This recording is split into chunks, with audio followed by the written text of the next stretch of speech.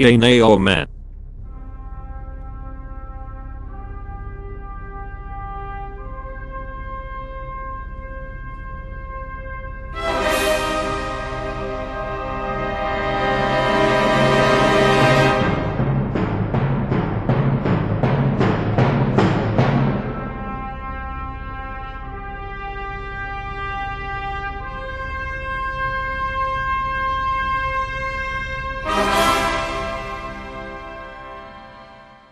Welcome to another episode of Yay, Nay or Meh, presented by the Raw Footage Podcast. I am your host, Colin Gaisley, coming to you from Bath in the southwest of England, and this is lining up to be another very, very long show, because I have 4 films to review which were released at the cinemas this week, 2 of which I actually made a cinema trip to this week, and 2 of which I saw earlier in the year through extra legal means. Well, actually, one was through extra legal means and one was through an online film festival. But either way, I've got 2 foreign language films already in the bag to review and 2 pretty big releases for this week. And I also found time to watch a cheesy Christmas movie that has been released onto Sky Cinema. So in this episode, I will be reviewing the kid-friendly film Clifford the Big Red Dog, the latest version of the classic musical West Side Story, the Iranian award-winning film There Is No Evil, and the Norwegian film that was on the shortlist for the Foreign Language Oscar last year, or earlier this year, Hope. And also on Sky Cinema, released this week, or released recently, we have A Christmas Number 1. So plenty to get through, and let's just get straight on with today's reviews. Big screen. Clifford the Big Red Dog is a kiddie-friendly film based on the enormously successful series of books by Norman Bidwell, which I must admit I don't have a strong personal connection to. I mean, I'm certainly aware of the Clifford the Big Red Dog books, but I honestly can't remember ever sitting down and reading them as a child, or having them read to me.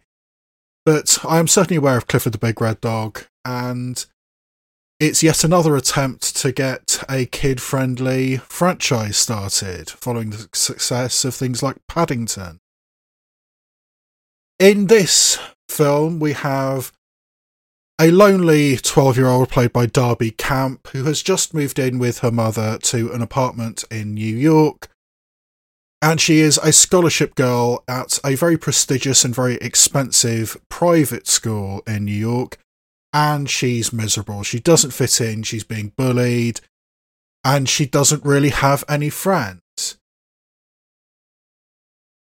And this is made even worse when her mother, Sienna Guillory, has to go away for a couple of days to Chicago because she is a paralegal and that is where her latest court case has taken her. So at the end of her tether, Sienna Guillory makes the one call that she doesn't want to make. The only person available to babysit Darby Camp while she is away for these few days is Sienna Guillory's very irresponsible brother, Jack Whitehall. So Jack Whitehall moves into this apartment for a few days and looks after his 12-year-old niece. And in the morning when walking to school, Darby Camp notices in the park across the street an animal rescue tent in the park and insists that she and her uncle Jack Whitehall go to this. And inside they find not only an exotic collection of animals, but also a mysterious old salesman played by John Cleese. And at this animal rescue tent, they see a bright red puppy, which Darby Camp instantly falls in love with, but reluctantly leaves behind, only to find when she gets home at the end of the day that this mysterious red puppy has ended up in her bag. And feeling lonely and upset after another hard day at school, She makes a wish that she could be big and be protected from all the hard feelings. And when she wakes up in the morning, this small red puppy has turned into a gigantic red dog, about 10 feet tall, in this tiny apartment in New York, which does not allow pets, and hilarity ensues, particularly when a biotech billionaire played by Tony Hale sees social media footage of this gigantic red dog and thinks this is the solution to my problems. I mean, I've been trying for years with my biotech company to make giant food in order to feed the world, and it's failed, but here's this giant dog, and if we can get this dog and find out what makes it work, maybe we can make some money off this. So Tony Hale is after this gigantic dog. The building super, David Alan Grier, doesn't want the dog around. And most of Darby Camp's classmates don't want the dog around either, with the exception of the geeky Asian kid Isaac Wang, who clearly has a crush on Darby Camp. So can this motley group of people protect this gigantic dog and give it the love that it demands? I mean, this is exactly what it sets out to be. This is a kid-friendly film with important but pretty basic and pretty standard messaging. You know, embrace your differences, understand people, have an inclusive attitude. I mean, this tiny little neighbourhood in New York is so happy and so multi-ethnic that everybody just gets along. I mean, there are bodega owners round the corner who are Hispanic. There's a married lawyer couple across the street who are black. One of the bodega owners has a missing hand, which I don't think is really inclusivity because it's mostly played off as a gag, but it's still there. I mean, it's inclusive, it's nice. It's probably the kind of neighbourhood that we wish still existed, but probably doesn't in modern day New York. But it has that message, you know, we should embrace all people, embrace all differences. And that's ultimately what this comes down to. There's also messaging about privilege. One of the early things, and one of the things that Darby Camp gets bullied about, is that she actually does the assignment of collecting recycling.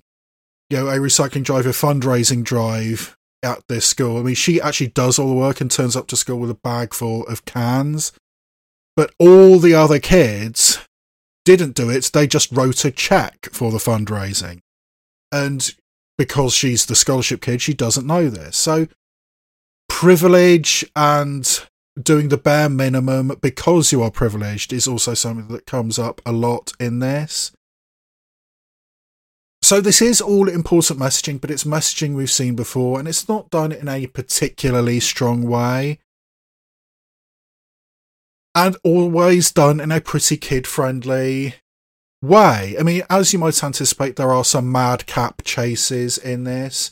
And at one point, Jack Whitehall is being pursued by Tony Hale's security guards, and they go through this bodega. And they start having a fight with the security guards and the bodega owners and Jack Whitehall, and you know, using the environment around them to fight with each other in this bodega. And it struck me that I've seen that kind of scene done before, particularly, I mean, the master of it was Jackie Chan. What he did so well in his heyday back in the 70s and 80s in Hong Kong was go into an environment and use all the things around him in a really inventive and really thrilling way. When Jackie Chan fights in a shop, in a bodega, it feels cool, it feels exciting, but it also feels threatening.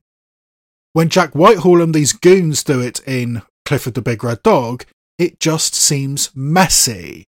It's a kid-friendly idea of what a fight in a bodega would be. It's ultimately a food fight, not an actual fight between threatening people, and that's the tone we're going for here, and there's nothing particularly wrong with that. It's just aimed squarely at a very kid-friendly market. And I don't think it quite had the budget to fully pull this idea off, because Clifford, throughout the film, is CGI, and the CGI creations in this film are actually very, very convincing, but they are not perfect. We have reached the stage nowadays where CGI characters in live-action films can be very, very convincing, but unless you have the budget of something like The Lion King, Jon Favreau's Lion King, then you can't quite pull it off convincingly. Particularly when, in the latter portions of the film, Darby Camp starts riding Clifford the Big Red Dog. When you add in a human character in a completely CGI environment, it no longer works at all. It looks really, really odd, really, really false. So CGI creations are very, very convincing nowadays, but they are not perfect unless you've really got the budget and the patience to do it properly, like in Favreau's Lion King.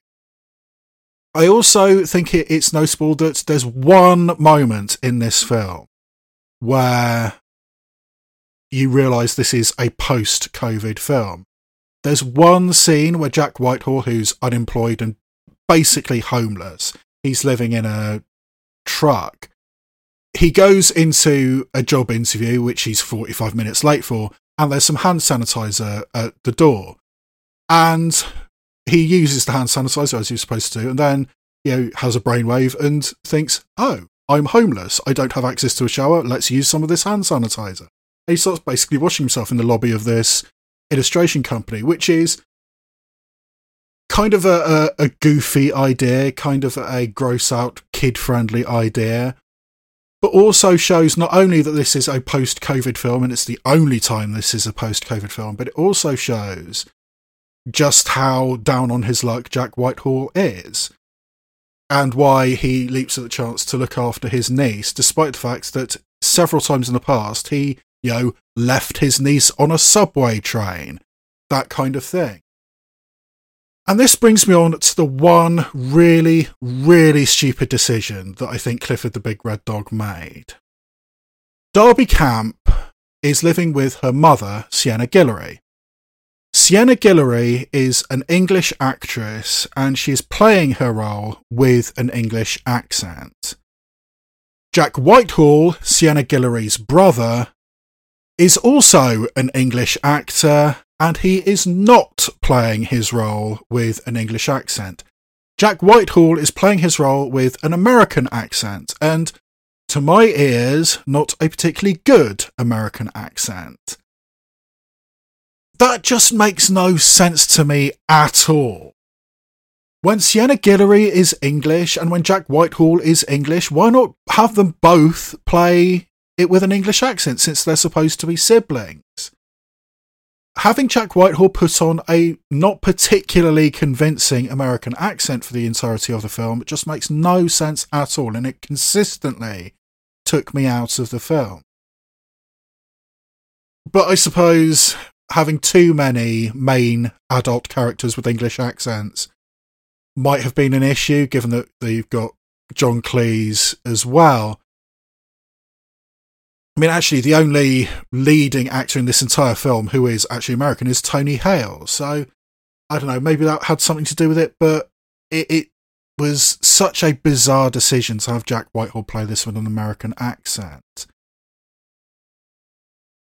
So yeah, I mean, this is fine. It's exactly what it aims to be, albeit not done in a particularly original or inventive way.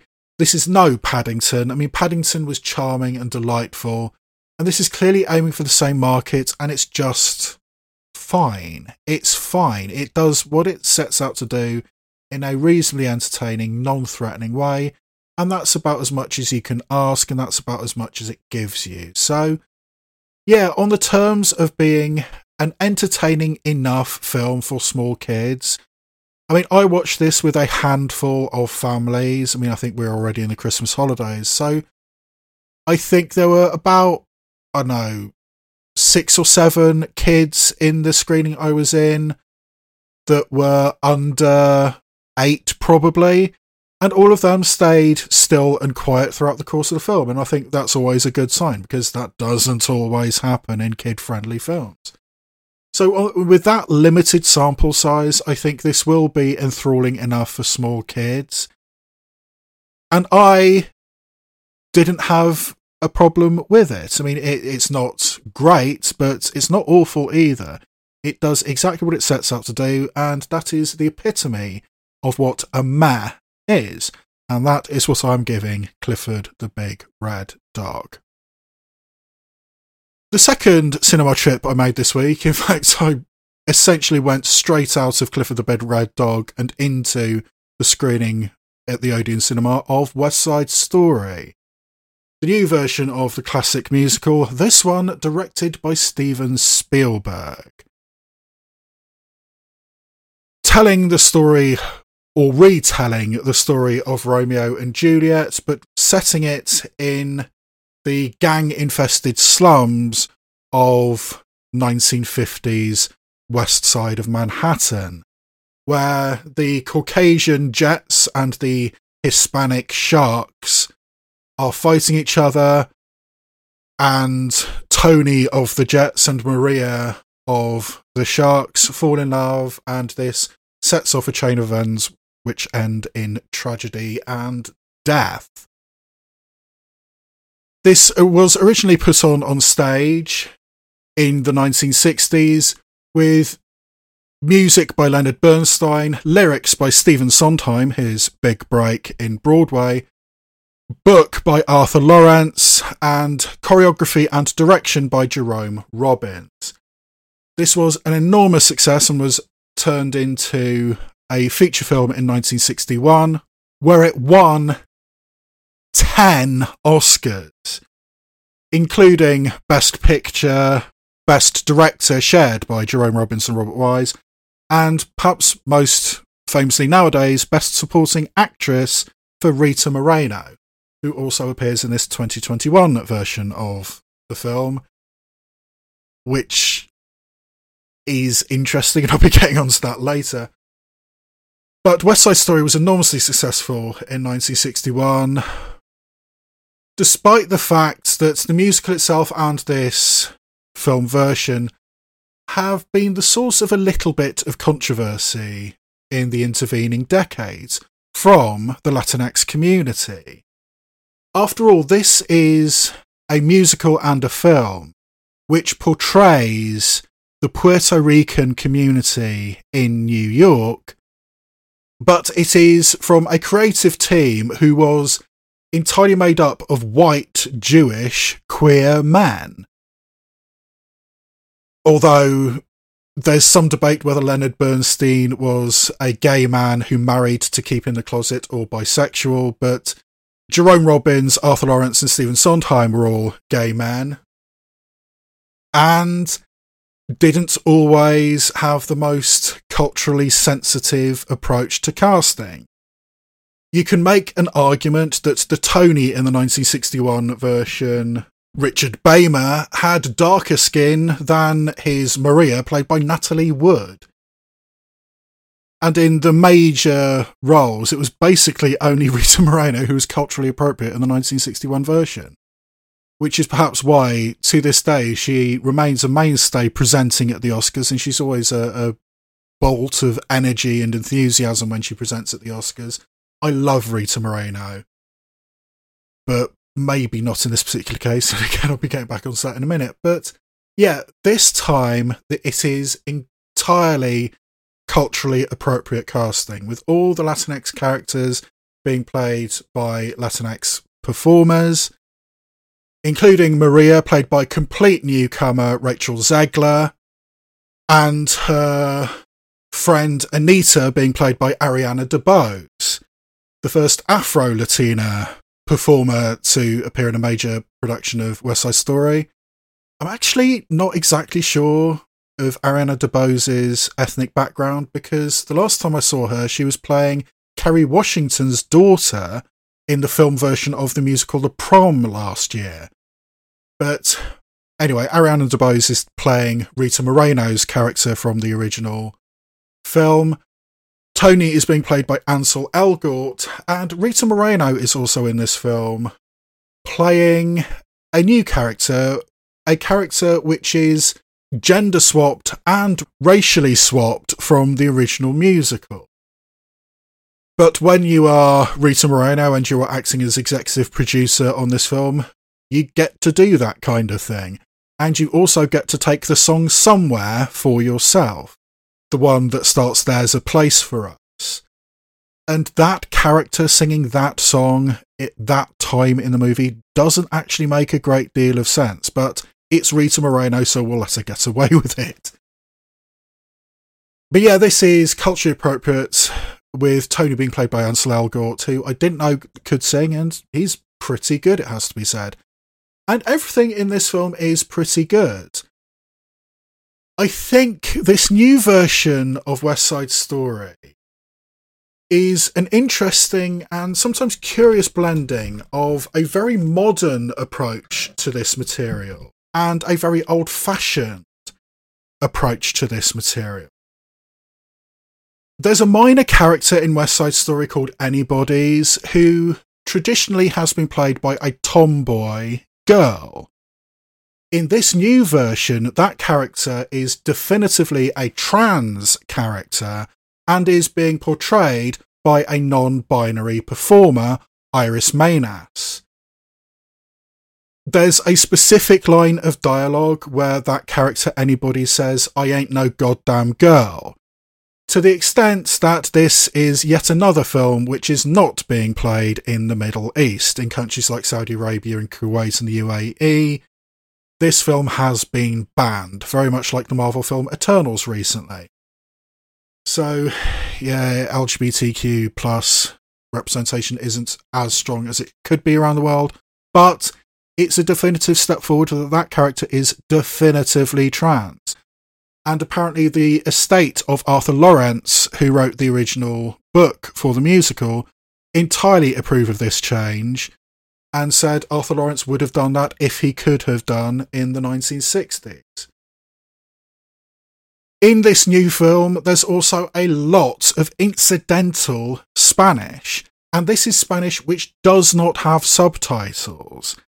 The Latinx characters occasionally speak Spanish to each other, and there's scenes which are half in Spanish, half in English, because the repeated refrain is, "Do it in English, we need to practice, we need to fit in," which is an understandable thing to do, but there is a lot of Spanish dialogue in this film.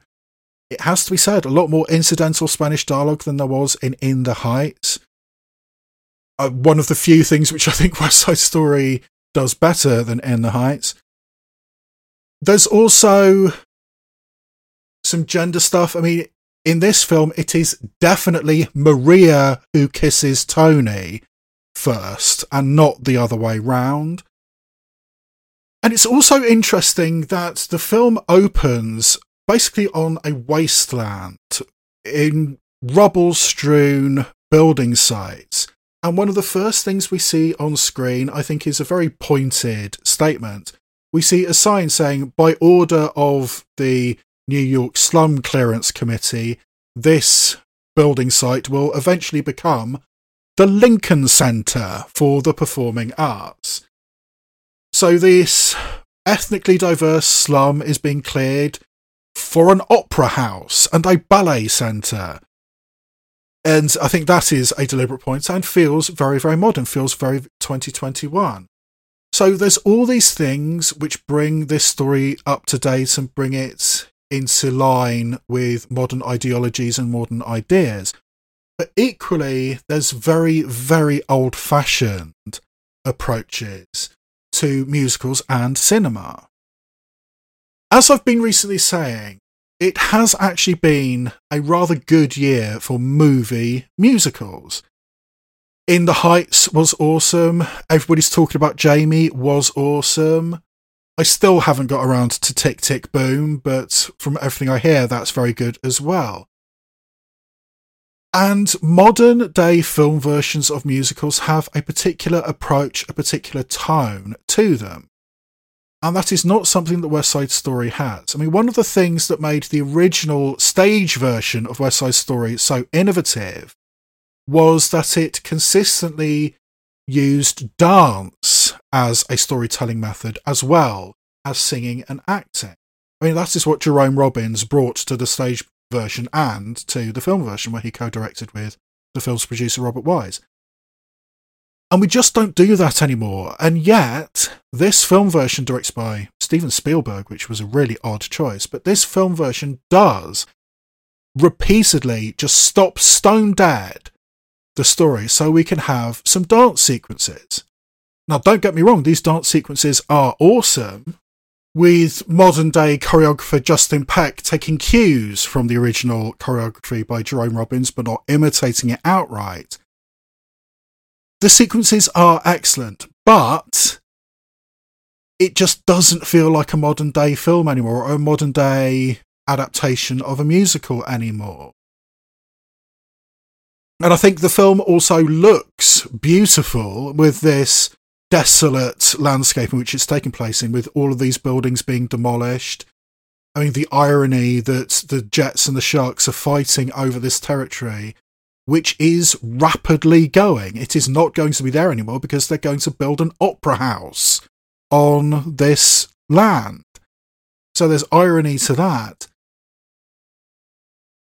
But the cinematography is beautiful, and again, the lush, polished cinematography of Steven Spielberg's longtime cinematographer, Janusz Kaminski. It looks beautiful, but again, it doesn't really feel like the way we do musicals anymore. It's got this very old-fashioned approach with some very, very modern ideas and attitudes and approaches. But having said that, there are certain things. I mean, I did go back and watch the 1961, or power watch the 1961 version of West Side Story, particularly because I did want to check out how their character of Anybody's was treated, the character which in the modern version is played as trans. And it has to be said that in 1961, that character is queer-coded as hell. Basically, they pushed it as far as they possibly could in 1961 to make that a queer character. Played in the 1961 film by Susan Oakes, who was only 17 at the time. But they pushed it as far as they possibly could, to the extent that there is a line of dialogue towards the end of the 1961 version where somebody says to this character, Anybody's, "You done good, buddy boy." A line which is repeated in the 2021 version. And there's one scene in the 2021 version which I thought, oh, okay, that's another way that this has been updated and we couldn't have got away with that in 1961. There's a scene towards the end of the film which basically amounts to an attempted gang rape. And it's pretty heavy going in 2021, but looking back at the 1961 version, that scene plays out pretty much exactly the same. And for 1961, that's pretty heavy stuff and pretty hard going. So yeah, they were pushing the envelope in multiple ways back in 1961.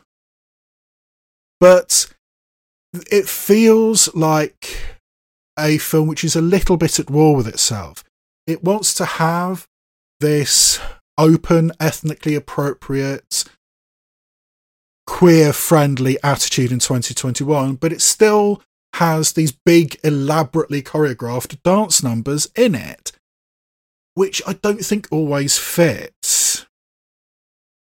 But it is trying to do something which feels appropriate to the modern day.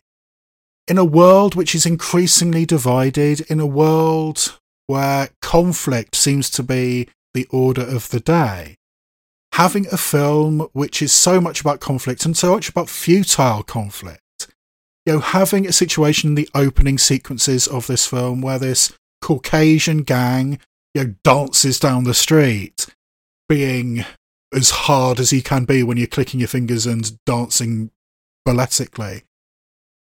But they're walking down the streets of New York and within a block, suddenly all the signs are in Spanish.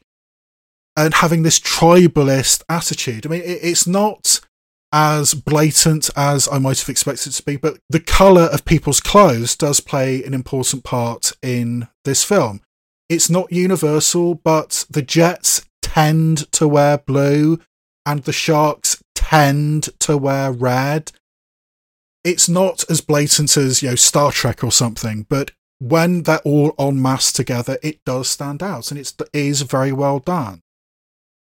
And the fact that there is so much dialogue of this film which is in Spanish and is unsubtitled, I think is an impressive thing to do. So, yeah, it's got these modern attitudes, and at the same time it's got some somewhat old-fashioned ideas from 60-odd years ago. So, I think at certain points this is a film in conflict with itself. And in certain places, I do think it is more ethnically diverse and more appropriate than something like In the Heights. But ultimately, this is still a film which is being made by a largely white behind-the-scenes crew, with Steven Spielberg directing and the screenplay being by his long-term friend and collaborator, Tony Kushner. So it's still quite Jewish and quite gay, but it's still white.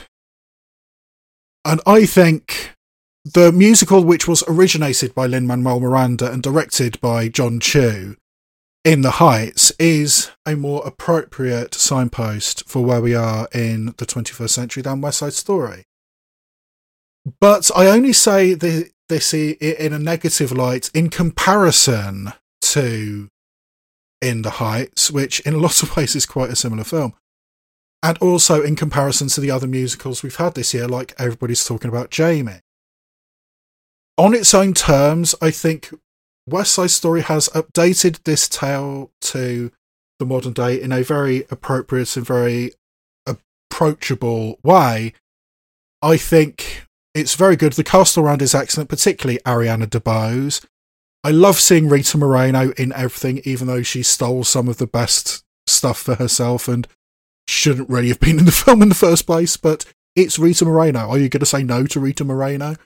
But anyway, West Side Story, the new version, is very good, and for me, it is a very high meh, although I do recommend and prefer In the Heights. So now we come to the pre-recorded section of this cinematic entry. The first film I want to talk about, which I saw at the beginning of the year, is the Iranian film There Is No Evil, which won the 2020 Golden Bear at the Berlin Film Festival, which is why I ended up buying a ticket to it at an online festival once I'd run out of things I needed to see. And this is the review I recorded of There Is No Evil after watching it earlier in the year. Archive start. So, it is the end of March 2021, and I have just watched another virtual screening at the online Borderlines Film Festival, based in Hereford and its environs. As I usually do when I watch one of these online film festivals, I buy myself a package of tickets and then tick off stuff that I think will be interesting. And after I'd ticked off the stuff I needed to see in order to include it in my Oscar preview shows, I had a couple of tickets left. There was nothing that really stood out to me, so I eventually decided on this Iranian film, There Is No Evil, because I knew it had won the Golden Bear at the 2020 Berlin Film Festival. I thought, okay, it's a prestige picture, and even though it's about the death penalty and will probably be really fucking depressing, I may as well get it off the list because it's a prestige important picture. And I'm actually watching this a couple of weeks after the 2021 Golden Bear at the Berlin Film Festival, which this year was virtual, has been handed out to the Romanian director Radu Jude, who I have to admit is not a director I'm particularly fond of, so at some point I'm going to have to put myself through another Radu Jude film, I think, but regardless, this is the 2020 Golden Bear, There Is No Evil, directed by Mohammad Rasulov, who is one of those Iranian directors who has consistently fallen afoul of the Iranian authorities and the Iranian censors. to the extent that he currently has a jail sentence hanging over his head. He was arrested and put on trial, and after an initial sentence of 6 years, it was then reduced to 1 year, but thanks to the COVID pandemic, that is currently pending. And as he was arrested with Jafar Panahi, who he was collaborating with on this film, which he got arrested for. And similarly to Jafar Panahi, Mohammad Rasulov has said, "Fuck you, Iranian authorities, I'm going to make films and I'm going to smuggle it out of the country," which is what he did. And it played at the Berlin Film Festival and was successful at the Berlin Film Festival, even though he could not attend the ceremony himself because his passport was taken away by Iran. So yes, a dissident Iranian filmmaker doing well at the Berlin Film Festival. Haven't we seen that before with Jafar Panahi's Taxi Tehran in 2015? But anyway, this is, as I said, about the death penalty in Iran, or more specifically, about conscripts into the Iranian military being forced to do executions for the state.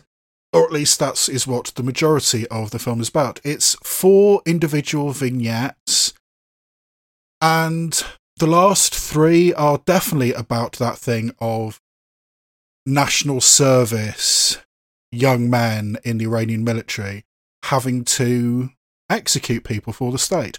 The first one I don't think is about that, but I don't know enough about the Iranian legal system. But yes, this is about moral decisions and questions arising surrounding carrying out executions. And it's a odd film in a lot of ways, because when I heard about this film, I knew it was award-winning, I knew it had done well at Berlin, and I knew it was about the death penalty. So I assumed it would be about the people who are in prison and are about to be executed, because more often than not, that's what films about the death penalty are. But this, as I said, it is much more oblique. It's coming at this subject from very, very strange angles. And yeah, it's actually one of those films that the least you know going into it, the better, I think. Having said that, I don't think I strongly recommend this film, but I'll be getting onto that in a minute. But I'm going to talk about these 4 vignettes in the broadest, most general terms possible, and that will give you an impression as to what this film is. So in this first vignette, which is the only one which doesn't seem to be connected to military service and having to carry out executions. I mean, young Iranian men have to serve 21 months in the Iranian military, and the unlucky ones get put into the execution detail. And that's what the last 3 vignettes are about, but the first one doesn't seem to be about that, as a middle-aged man goes about his daily business. He picks up his wife, he goes to the bank, he bickers with his wife, he goes to the supermarket, he looks after his infirm mother, he takes his young daughter to a pizza restaurant, he goes home. It's very, very long, very mundane, very slow. And I was thinking, what is going on here? What's the point? I mean, the opening shot of this vignette, and therefore the opening shot of the film, because I knew that this film was about the death penalty, I saw that scene in very dark, very disturbing terms. As it turns out, it's rather mundane. And that's kind of the point. It's a very long, very detailed, frankly quite boring day in the life of an ordinary middle-aged Iranian man. And then the final scene happens and you realise what the whole point of this thing is. I think this first vignette would make an excellent standalone 33-minute short film. as the start of a series of vignettes about the death penalty, I think it does work as well. But I do think it's an outstanding short film in and of itself. The second vignette is about one of these unfortunate conscripts into the Iranian military, and this is the first night, the first time he has been asked to carry out an execution, and he does not want to do it.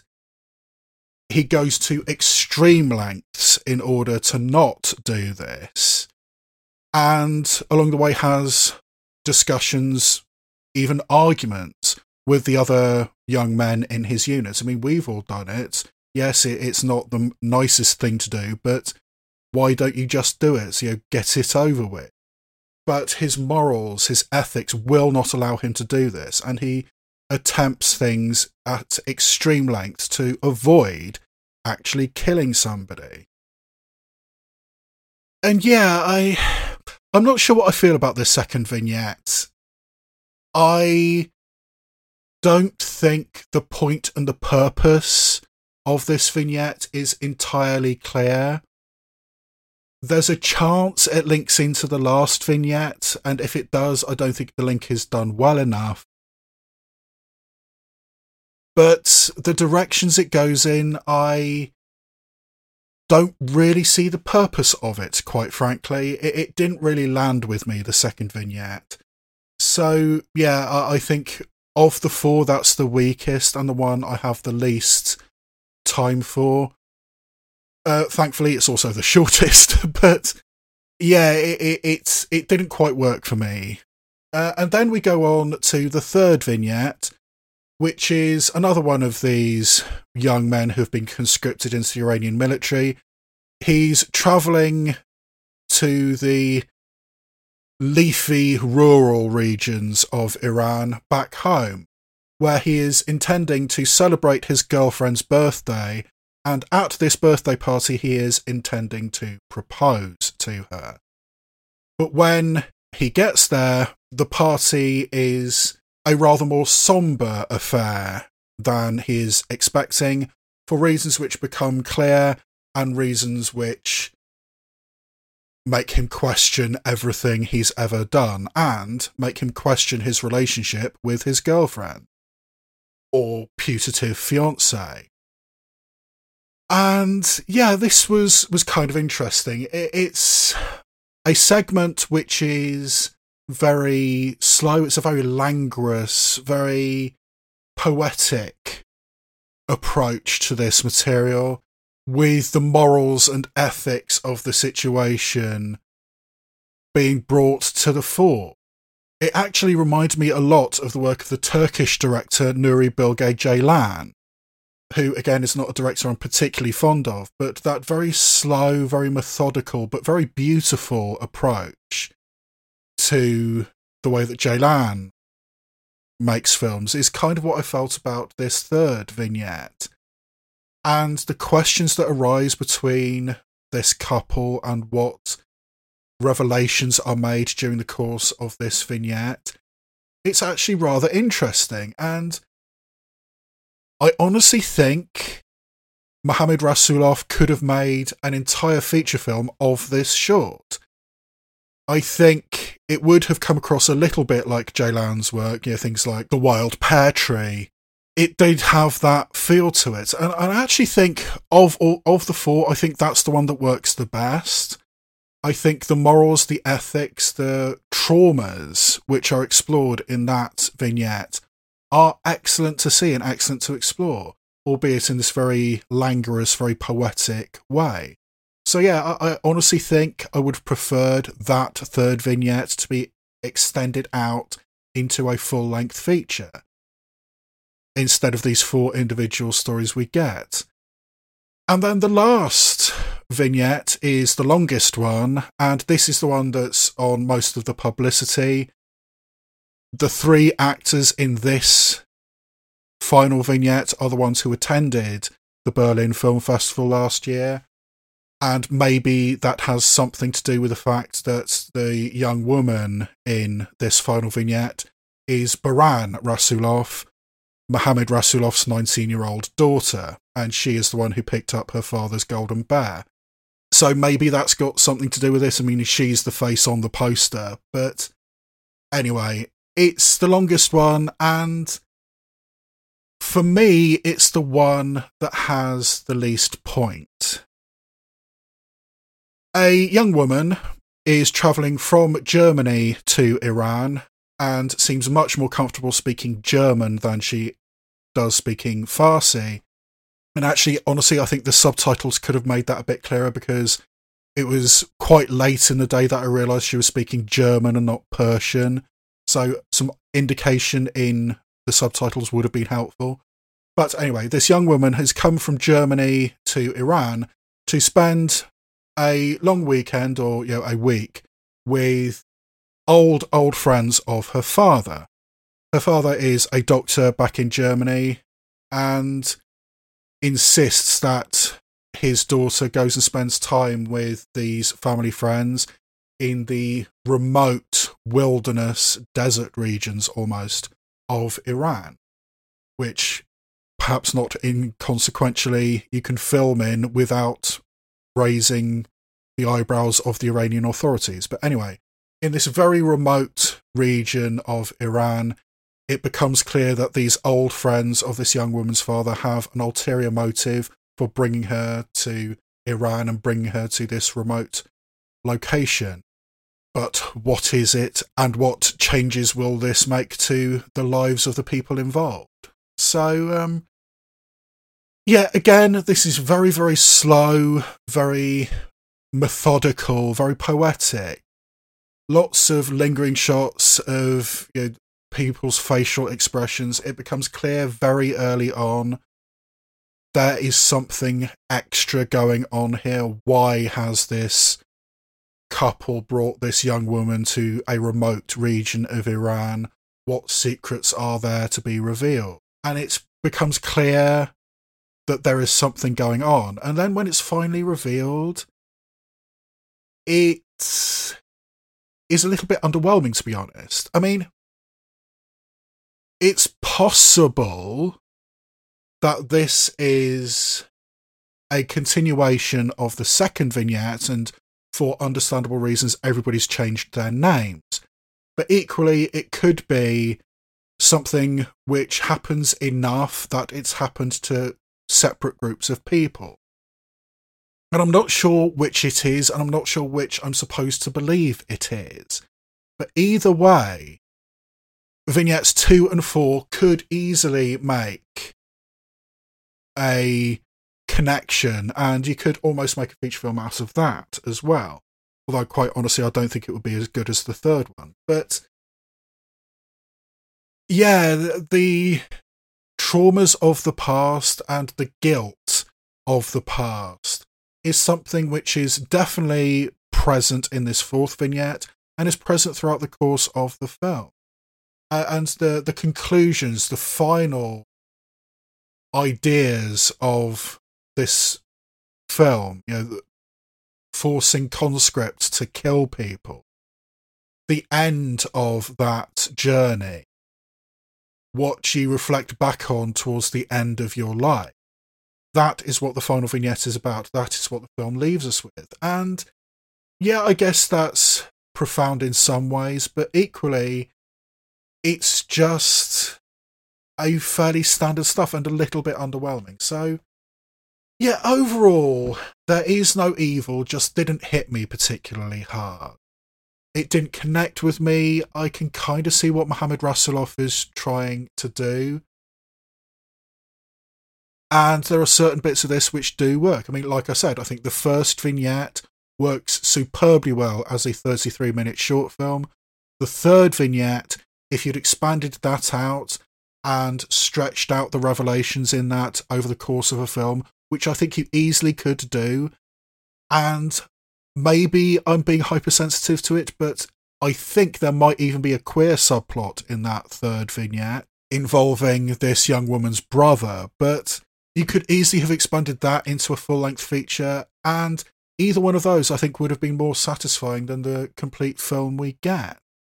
It does kind of remind me of the film Clemency, the Alfre Woodard film, which I've recently given my Raw Footage Awards to Best Actress and Best Supporting Actor last year. Yeah, Alfre Woodard is a prison governor who is yet again asked to execute somebody. I mean, the toll it takes on the people asked to carry out the executions. I felt a lot of Clemency.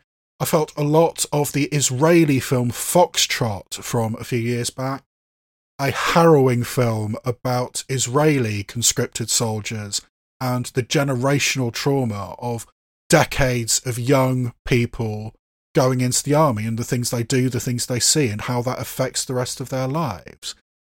So yeah, I felt a lot of Foxtrot, and as I said, I also felt a lot of Nuri Bilge Ceylan, who is not a director I'm particularly fond of, and when I say it, I don't think that's necessarily a compliment. So yeah, it's Clemency crossed with Foxtrot crossed with The Wild Pear Tree.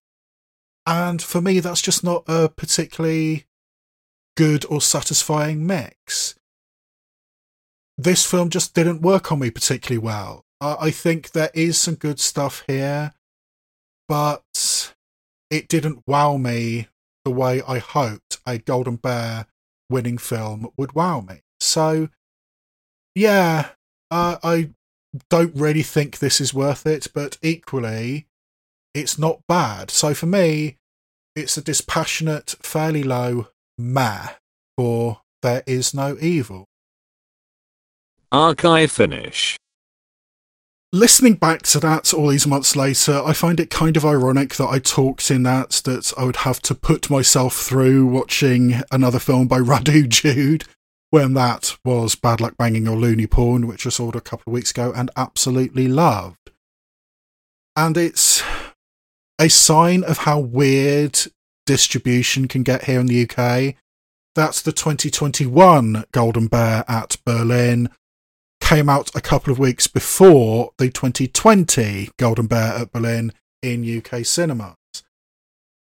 And as I said in that review of There Is No Evil, I wasn't the hugest fan of the film, and I do wonder why the film did win the 2020 Golden Bear at Berlin.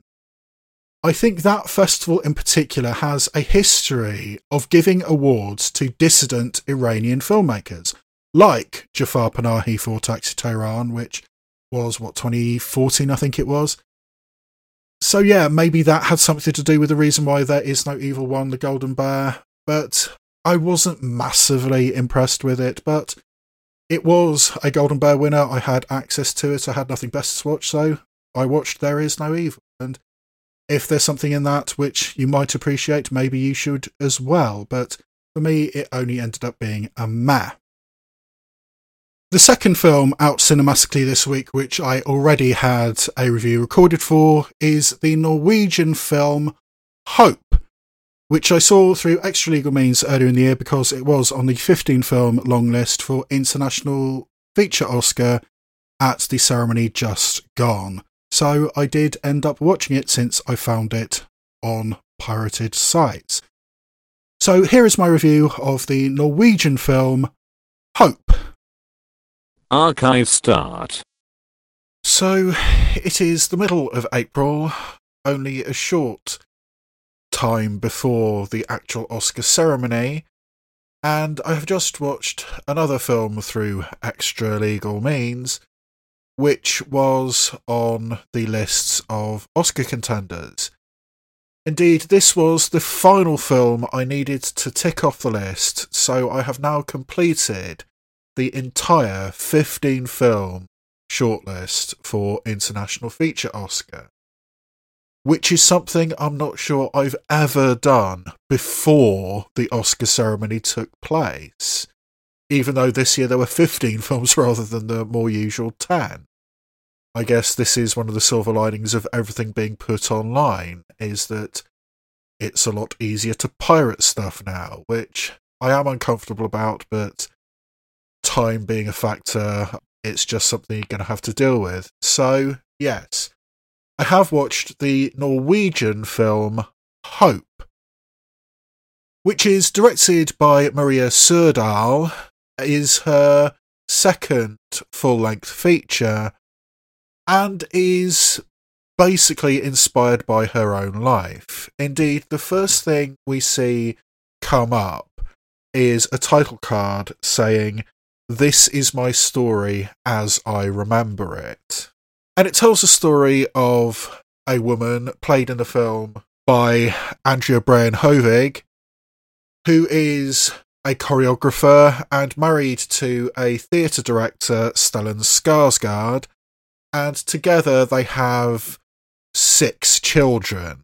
3 from Stellan Skarsgård's first marriage and 3 together. So a large, mostly happy family, even though both parents are much more preoccupied with their artistic endeavours than with actually making the relationship work.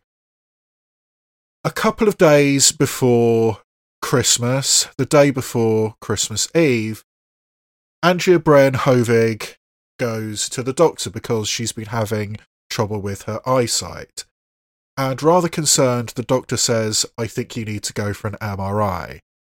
And the worst fears are confirmed. A year ago, Andrea Bryan Hovig recovered from lung cancer, but now it's back and Maria Bryan Hovig has a brain tumour. But because it's a couple of days before Christmas and everybody's away from the holidays, nothing can be done about this, nothing can be really decided about this until after the holidays. So Andrea Bryan Hovig and Stellan Skarsgård and their 6 kids and various family and friends have to deal with this potentially terminal diagnosis and work out how to cope with it, what to do about it. And this is inspired by director Maria Serdal's real life. She does have 6 kids, 3 of whom are her stepchildren by her husband, the Danish director Hans Petter Moland, who is a very well-respected director. He directed In Order of Disappearance, which was very good. He also directed the American remake, Cold Pursuit, which wasn't so good. And he also directed the Oscar submission from 2 years ago from Norway, Caught Stealing Horses. So rather delightfully, Norway submitted films in consecutive years that were directed by a husband and wife. And it was the wife who actually got on the 15-film long list. Yes, Hans Petter Moland is the partner, or now husband, of Maria Serdal. And they do have this large family.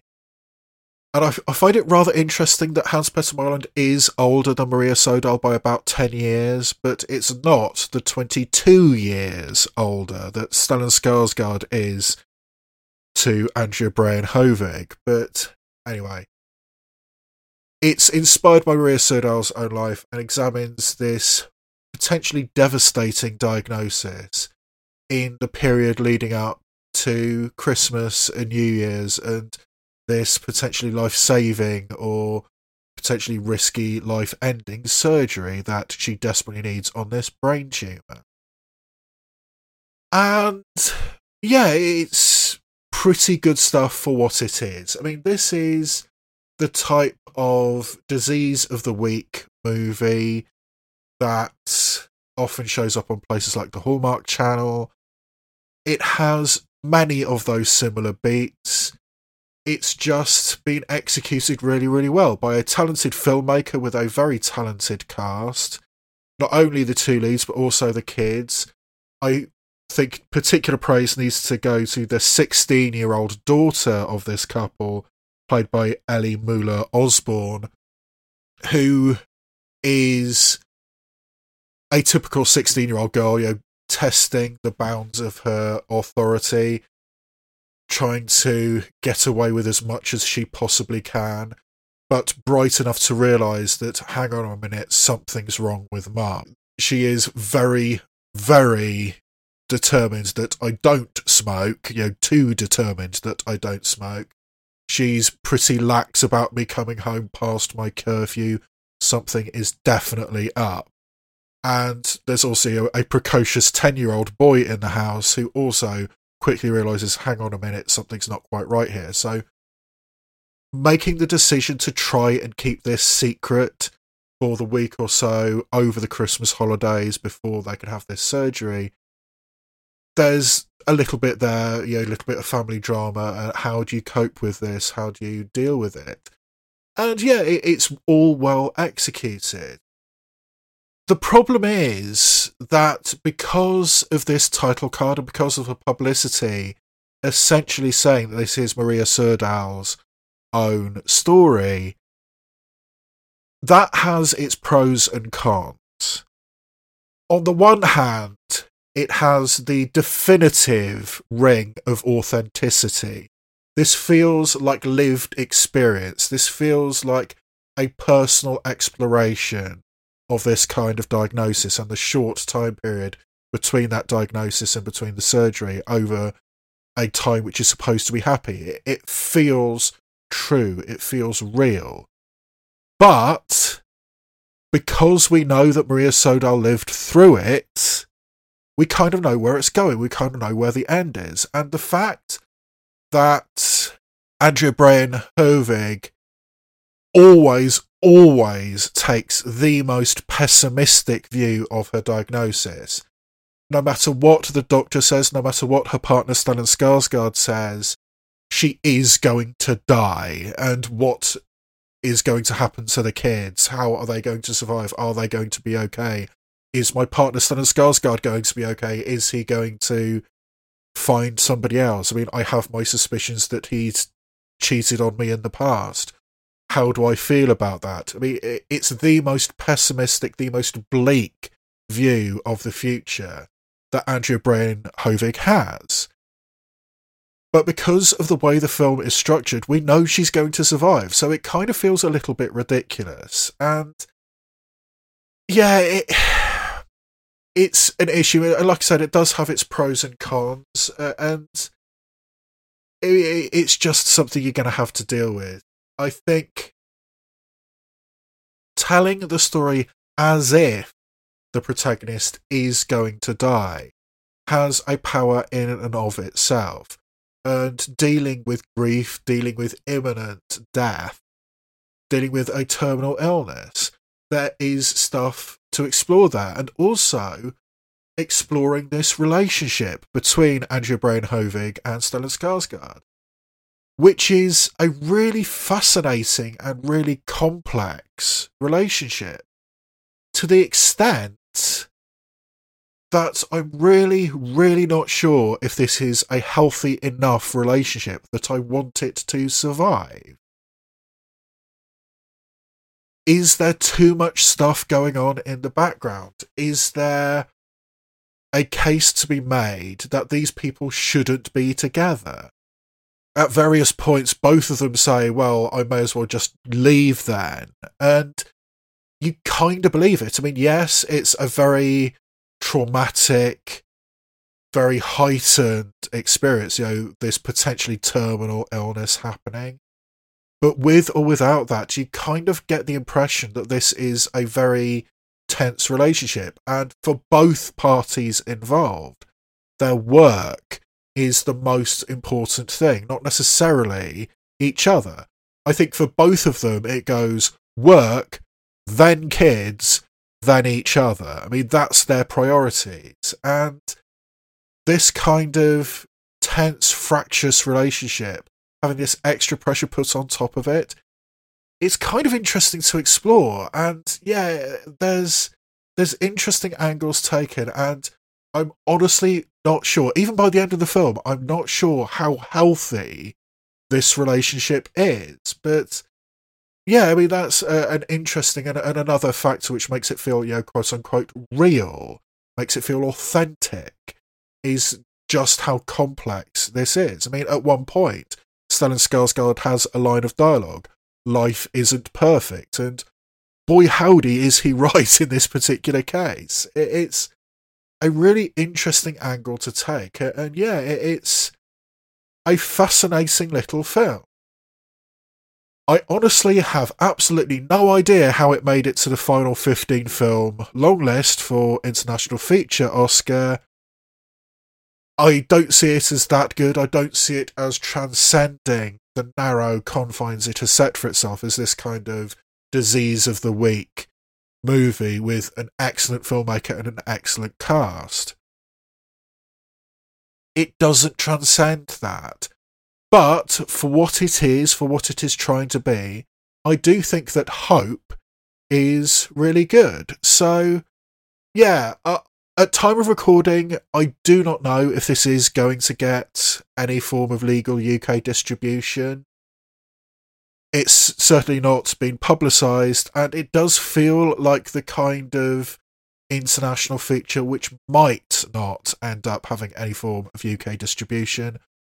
But whether or not Hope ever does come out in the UK, I think it's a solid, unspectacular, well-acted meh. And that's the best I can say about Hope. Archive finish. It does surprise me that that film Hope did end up getting on the 15 film long list for International Feature Oscar this year. Granted, it was a weird year with things being delayed and overlooked because of the COVID pandemic. But even so, there was still a long list of films which I personally think deserved to get attention from the Oscars more than Hope did. I mean, just looking through last year's list, I personally would have taken the Hungarian film Preparations to Be Together for an Unknown Period of Time, the Spanish film The Endless Trench, the Polish film Never Gonna Snow Again, the Georgian film Beginning, or the Finnish film Tova over Hope. I think all 5 of those films would have been a better option to get an Oscar nomination or get on the Oscar shortlist than Hope. Which ultimately, well acted and well produced though it is basically a disease of the week movie. And the fact that the opening credit says she's going to be okay at the end, I think undercuts any power, any impact that the film might have had. So yeah, it's perfectly competent. If you're in the mood for something a little bit weepy, a little bit romantic, then yes, there's worse stuff out there, but I think there's also better stuff out there. So for me, the Norwegian film Hope is only a meh. Home movies. A Christmas Number 1 is one of a slew of mildly cheesy Christmas romantic comedies which have been released recently. This one is available on Sky Cinema. Last Sunday, I needed to kill some time before the start of the football game I wanted to watch. A disappointing defeat of Everton by Crystal Palace, so on my Skybox was downloaded this film, A Christmas Number 1, which is directed by Chris Cottam, who started out as a highly successful director of music videos and commercials alongside the legendary photographer Rankin, and when that partnership split up, Chris Cottam has gone on to do lots of stuff on television, including directing all those documentaries that Rich Hall does for BBC4, which are rather good, and it might explain why Rich Hall makes a small cameo at the end of this film. But this is a mildly cheesy Christmas romantic comedy starring Frida Pinto as a music executive whose career has hit the skids in New York when the pop singer she is the manager for has basically just written an entire album about their breakup. A breakup which he caused when he slept with Frida Pinto's best friend. Unable to maintain her dignity in New York, she is sent off somewhat against her will back to London, where she works for a management company run by the unrecognisable Alfie Boe, who apparently put a hiatus on his Las Vegas residency specifically in order to go back to London and shoot this film. But Alfie Boe is completely unrecognisable in this film as a boorish, loudmouth runner of this management company, who is somewhat on the skids because the boy band he is the manager for, their last album did not do well because the band insisted on writing their own songs, and now they need desperately to reconnect with the public, and the best way to do that is get a Christmas number one. So the search is on for a song which this boy band, five together, can record. Step in a song written by Ewan Ryan, who is the bass player in a death metal band. And wouldn't you know it, the first night that Frida Pinto was in London, she was reluctantly coerced into going to a battle of the bands, where Ewan Ryan hit her in the face with his bass guitar. But now he's written this song for his very sick, possibly dying niece, played by Helena Zengel, who has shot up like a weed since the last time I saw her in System Crusher and News of the World. But she is the 13-year-old niece of Ewan Ryan, with an English mother and a German mother, which explains the thick German accent that Helena Zengel still has.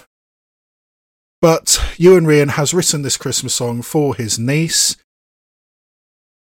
and Frida Pinto wants it, so she manipulates everybody around her in order to get this song available to be recorded by this boy band. But the condition is that Ewan Ryan produces this song for the boy band. So Frida Pinto and Ewan Ryan, who of course hate each other, spend a lot of time together with the tacit encouragement of the sick niece who wants her uncle happy, and romantic sparks start flying over Christmas.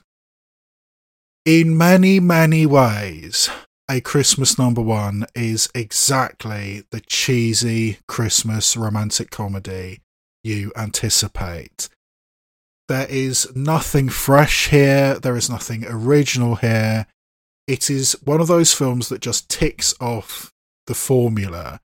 All the things you anticipate being in a Christmas romantic comedy, a bittersweet Christmas romantic comedy, are here. The meet cute, where Frida Pinto instantly hates Ewan Ryan because he's smashed her in the face with a bass guitar.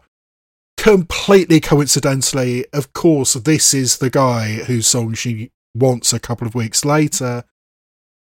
There's, corporate greed getting in the way and commercialism, and Ewan Ryan hating the direction that his song has been going in, despite his best efforts, despite the fact he is technically the producer of this song.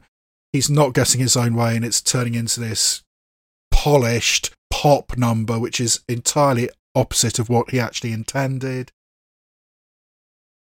But Frida Pinto needs a hit or she'll be fired, and Alfie Boe, the runner of this management company, is desperate for a hit because he's about to go out of business.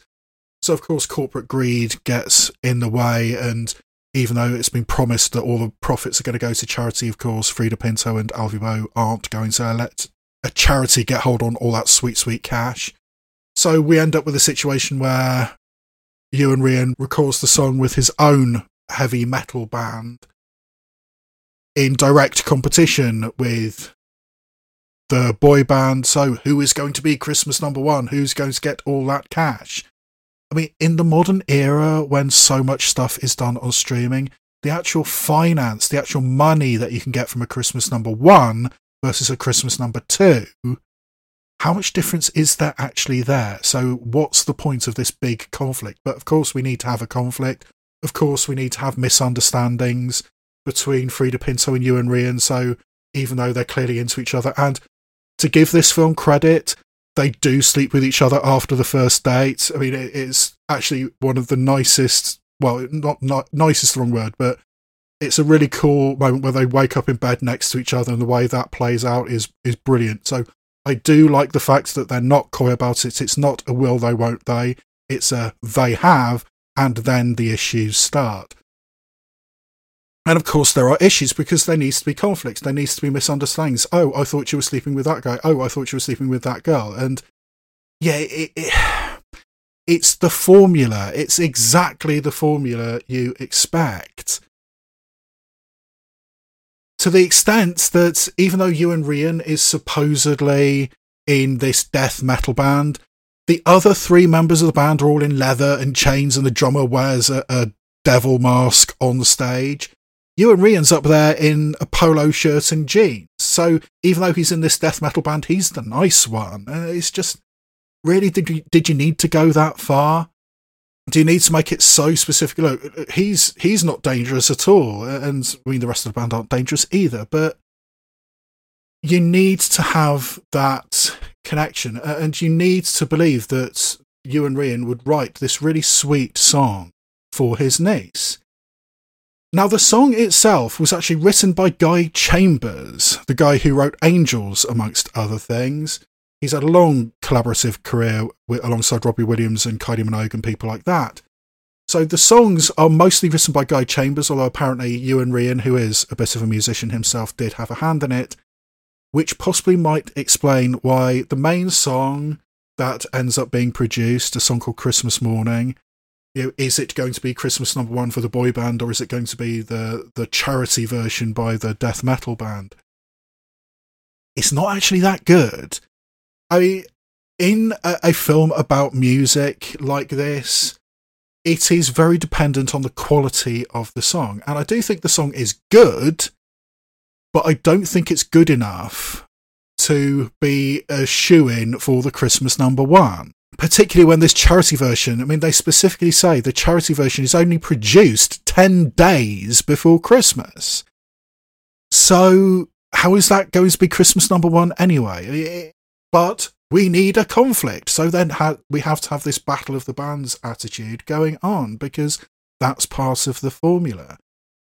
And it also should be said that if you actually listen to the lyrics of this song Christmas Morning that Ewan Ryan has supposedly written for his dying niece Helena Zengel, it's a little bit too romantic for a man to write about his 13-year-old niece. Put in that context, it's actually rather creepy, and that isn't addressed at all. And maybe it should have been. I mean, it's the formula. That's what this is. It is the formula and nothing more. I mean, maybe it's a little bit subversive that Helena Zengel has two female parents, but I think that is actually becoming somewhat more common, even in relatively mainstream stuff like this. But we need to tick off the boxes, including, the bittersweet angle of having the dying 13-year-old niece. And maybe that has something to do with the fact that the ending of this film, we need to have such a huge leap in time and such a huge leap in intention that the ending basically comes out of nowhere. I mean, here is, the bittersweet end, and no, we need a happy end, so let's just tack on this bit at the end, because everybody needs to end up together, everybody needs to be happy, because that's the formula, and that's what this is. I mean, it's not bad. I mean, the song isn't terrible. I don't think it's particularly good, but it's not terrible. The acting is decent enough. Helena Zengel is awesome. I love her. It's just remarkable how quickly a girl that age can grow up. I mean, I think she was, 10 or 11 when she was in System Crasher. She must be about 13 now, and 2 years has made a lot of difference in how tall she is, if nothing else. But she's always been a great actress. I actually kind of believe the chemistry between Ewan Ryan and Frida Pinto, but it's just a very formulaic movie, and on some level that's what you want, that's what you need from this kind of film, but there really is nothing else here. So on its own terms, it functions, it's fine. It's available on Sky Cinema, and for me, a Christmas number one is a relatively low, relatively dispassionate meh. Coming attractions. The big cinematic release this week is yet another Marvel Cinematic Universe film, Spider-Man No Way Home. I'm getting a little tired with the naming conventions of MCU films, and having Far From Home followed by No Way Home makes it unnecessarily confusing. But anyway, in this latest film in the MCU, the identity of Peter Parker has been revealed by the conspiracy blogger J. Jonah Jameson, played by J.K. Simmons, who confusingly played J. Jonah Jameson in the Tobey Maguire films. But anyway, his identity has been revealed, and in order to protect his identity, young Peter Parker goes to Doctor Strange in order to change the world so everybody forgets that he's Spider-Man. But things go wrong, and then alternative realities start crashing into each other. So people like Alfred Molina playing Dr. Octopus show up in this version of the Spider-Man story. So yeah, lots of alternative versions of Spider-Man, lots of alternative film adaptations of Spider-Man. Could become interesting and relevant in varying ways, particularly since we've already recently had Venom Let There Be Carnage. It possibly might end up connecting to the Morbius film that Jared Leto has done. I mean, that's such a weird comic book to adapt, Morbius, but anyway, they've done it. So yeah, lots of interesting stuff going on in multiverses in Spider-Man, although it would have to go a long way to be better than Spider-Man Into the Spider-Verse, the animated film from a few years back. But anyway, it is out at the cinemas this week, and I will be checking it out. With the double issues that a gigantic blockbuster like Spider-Man No Way Home is out, and we're only a few days before Christmas, there's very little else out being released at the cinema, and what is being released is rather small fry in comparison. But there are a couple of films I am very interested in.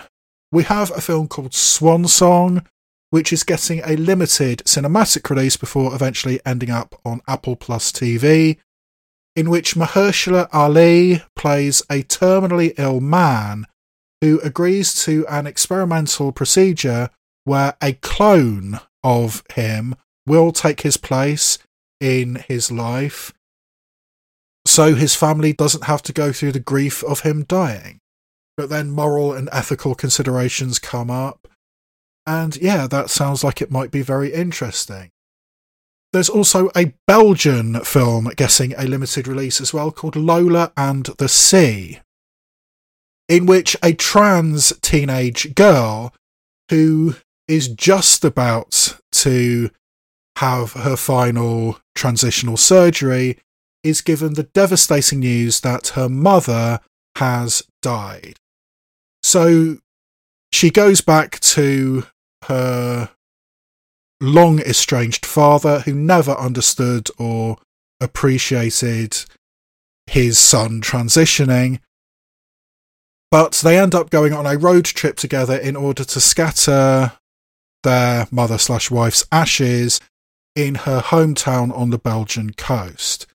So it's a road trip with a father who does not appreciate or respond well to his trans daughter in a car together, which could be kind of interesting. So I do want to check out Lola and the Sea, which is, of course, being distributed by Peccadillo Pictures. Listed as coming out next week is a film I've long been fascinated by. It made a lot of waves at the Sundance Film Festival. It might even have been the 2020 Sundance Film Festival. I've certainly been hearing about it for a long time. It's called 9 Days, and it's directed by the Japanese-Brazilian director Edson Oda, and has a really interesting and metaphysical premise. In a remote wilderness, a man, Winston Duke, looks at POV cameras of all the people on Earth, and when somebody dies, there is a position open for a new soul to inhabit their place on the world. And it is Winston Duke's duty to decide which souls are worthy of being born. So he goes through all the interviews, tries to figure out who deserves to be born, but his comfortable existence is thrown into chaos by a free-spirited soul played by Zazie Beetz, and suddenly he starts questioning everything. So, yeah, a very philosophical, very metaphysical film, which does sound really, really interesting, and I do want to check out 9 Days. However, I can't find it listed on any of the cinemas that I can get access to, so it's entirely possible that I might have to wait for that to come out on streaming, but if I do manage to find a cinema that I can get to that is playing 9 Days, I will be checking that out. This week's cheesy Christmas movie on Sky Cinema is called Last Train to Christmas, in which Michael Sheen plays a man who is taking a train journey home just before Christmas, but when he travels back and forth between the carriages on this train, he goes backward and forward in time. So he gets to see all the decisions he made, all the mistakes he made, and has a chance to change it, or that seems to be the pattern of what's going on. We start, it seems, in the 1980s, and he travels forward into the 2000s where he's a wreck of a man, and he travels back into the 1950s where he's trying to connect with his brother. It seems very much about family relationships, but it's a very interesting premise, going backward and forward in time as you go backward and forward up the train carriages of a particular train. And I do like Michael Sheen, so yeah, I do think Last Train to Christmas sounds rather interesting, and I do want to check that out. And released onto regular streaming platforms, there's another film called Portal Runner, which looks rather interesting. A teenage boy realises he can travel through dimensions into alternative realities when he looks through mirrors. But something or someone is pursuing him, so he has to team up with a sister which in his reality doesn't exist, but he has to team up with his alternative reality sister in order to escape this evil pursuer. And that sounds really, really cool. So I do want to check out Portal Runner, and that has been added to the list. On Netflix, there's a couple of things, neither of which are particularly appealing to me for differing reasons. On one hand, there is the documentary 137 Shots, which is a potentially harrowing documentary following a real-life case of a police shooting in Cleveland, where a couple were unnecessarily killed by a horde of policemen who chased them down through the streets of Cleveland and eventually shot them 137 times for no reason. So that's going to be fun. And not appealing in a very different way is the Italian film The Hand of God, directed by Paolo Sorrentino. It's a film that Netflix is clearly pushing, very much the same way it pushed Alfonso Cuarón's Roma. It's an autobiographical tale from Paolo Sorrentino about growing up in Naples during the 1980s and being enamoured of Diego Maradona, as every teenager in Naples was at that period.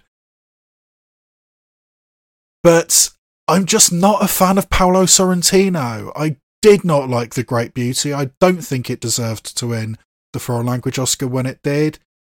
I mean, it beat The Broken Circle Breakdown, which is a brilliant, if harrowing, film. So yeah, I don't like Paolo Sorrentino, and I don't particularly want to watch The Hand of God. But there's a very real possibility that The Hand of God is going to get nominated for an Oscar, if not win the Oscar for International Feature. Paolo Sorrentino is a recognisable name, and that sure as hell helps when you're trying to get an International Feature Oscar. It might not be a big enough name to beat Asghar Farhadi and Pedro Almodovar, both of whom have films out in the eligible list, but we're going to have to see. I mean, It turns out that the shortlist, or the long list, of international feature contenders is going to be released on the 21st of December, not the 15th as I first thought it was. I mean, whether I misread it or whether the sites I was using were misinformed, I don't know. But there's every chance that The Hand of God will be one of the 15 film long list, in which case I will probably end up watching it, even though I am not a fan of Paolo Sorrentino. But it's out there, so I better announce the fact that I might be watching it.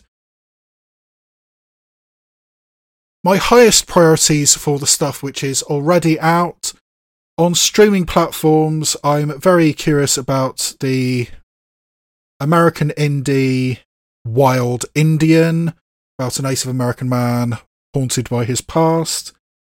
The Last Days of Capitalism, a two-handed film about relationships, both romantic and financial.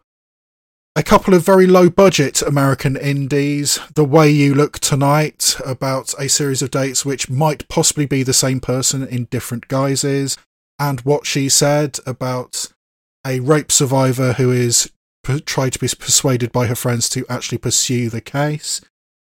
And there's also Daniel Bruhl's directorial debut in the German film Next Door, about a German neighbourhood and gentrification.